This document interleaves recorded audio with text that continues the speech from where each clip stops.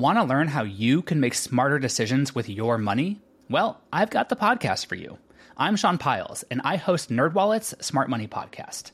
Our show features our team of nerds, personal finance experts in credit cards, banking, investing, and more. And they'll help you make the most of your money while cutting through the clutter and misinformation in today's world of personal finance. You'll get clarity on strategies to help you build your wealth, invest wisely, shop for financial products, and plan for major life events.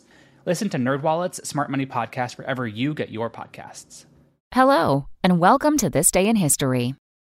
Here's what happened on July 2nd.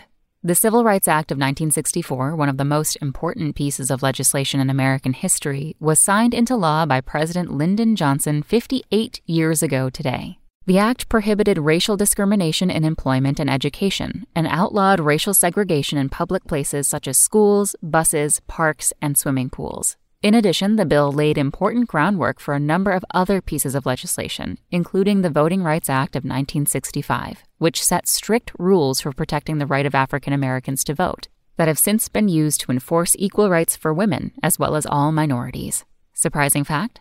Johnson invited hundreds of people to the bill signing in the White House East Room and used more than 75 pens to sign the legislation, giving each away as a memento of the historic day. He gave the first pen to Martin Luther King Jr., who later said it was one of his most prized possessions.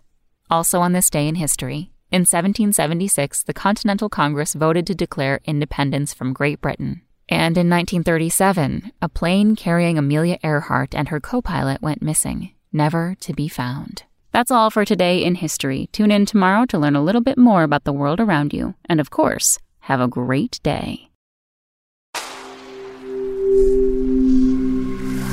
Spoken Layer. Want to learn how you can make smarter decisions with your money? Well, I've got the podcast for you. I'm Sean Piles, and I host NerdWallet's Smart Money Podcast.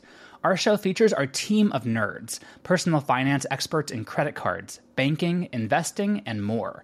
And they'll help you make the most of your money while cutting through the clutter and misinformation in today's world of personal finance.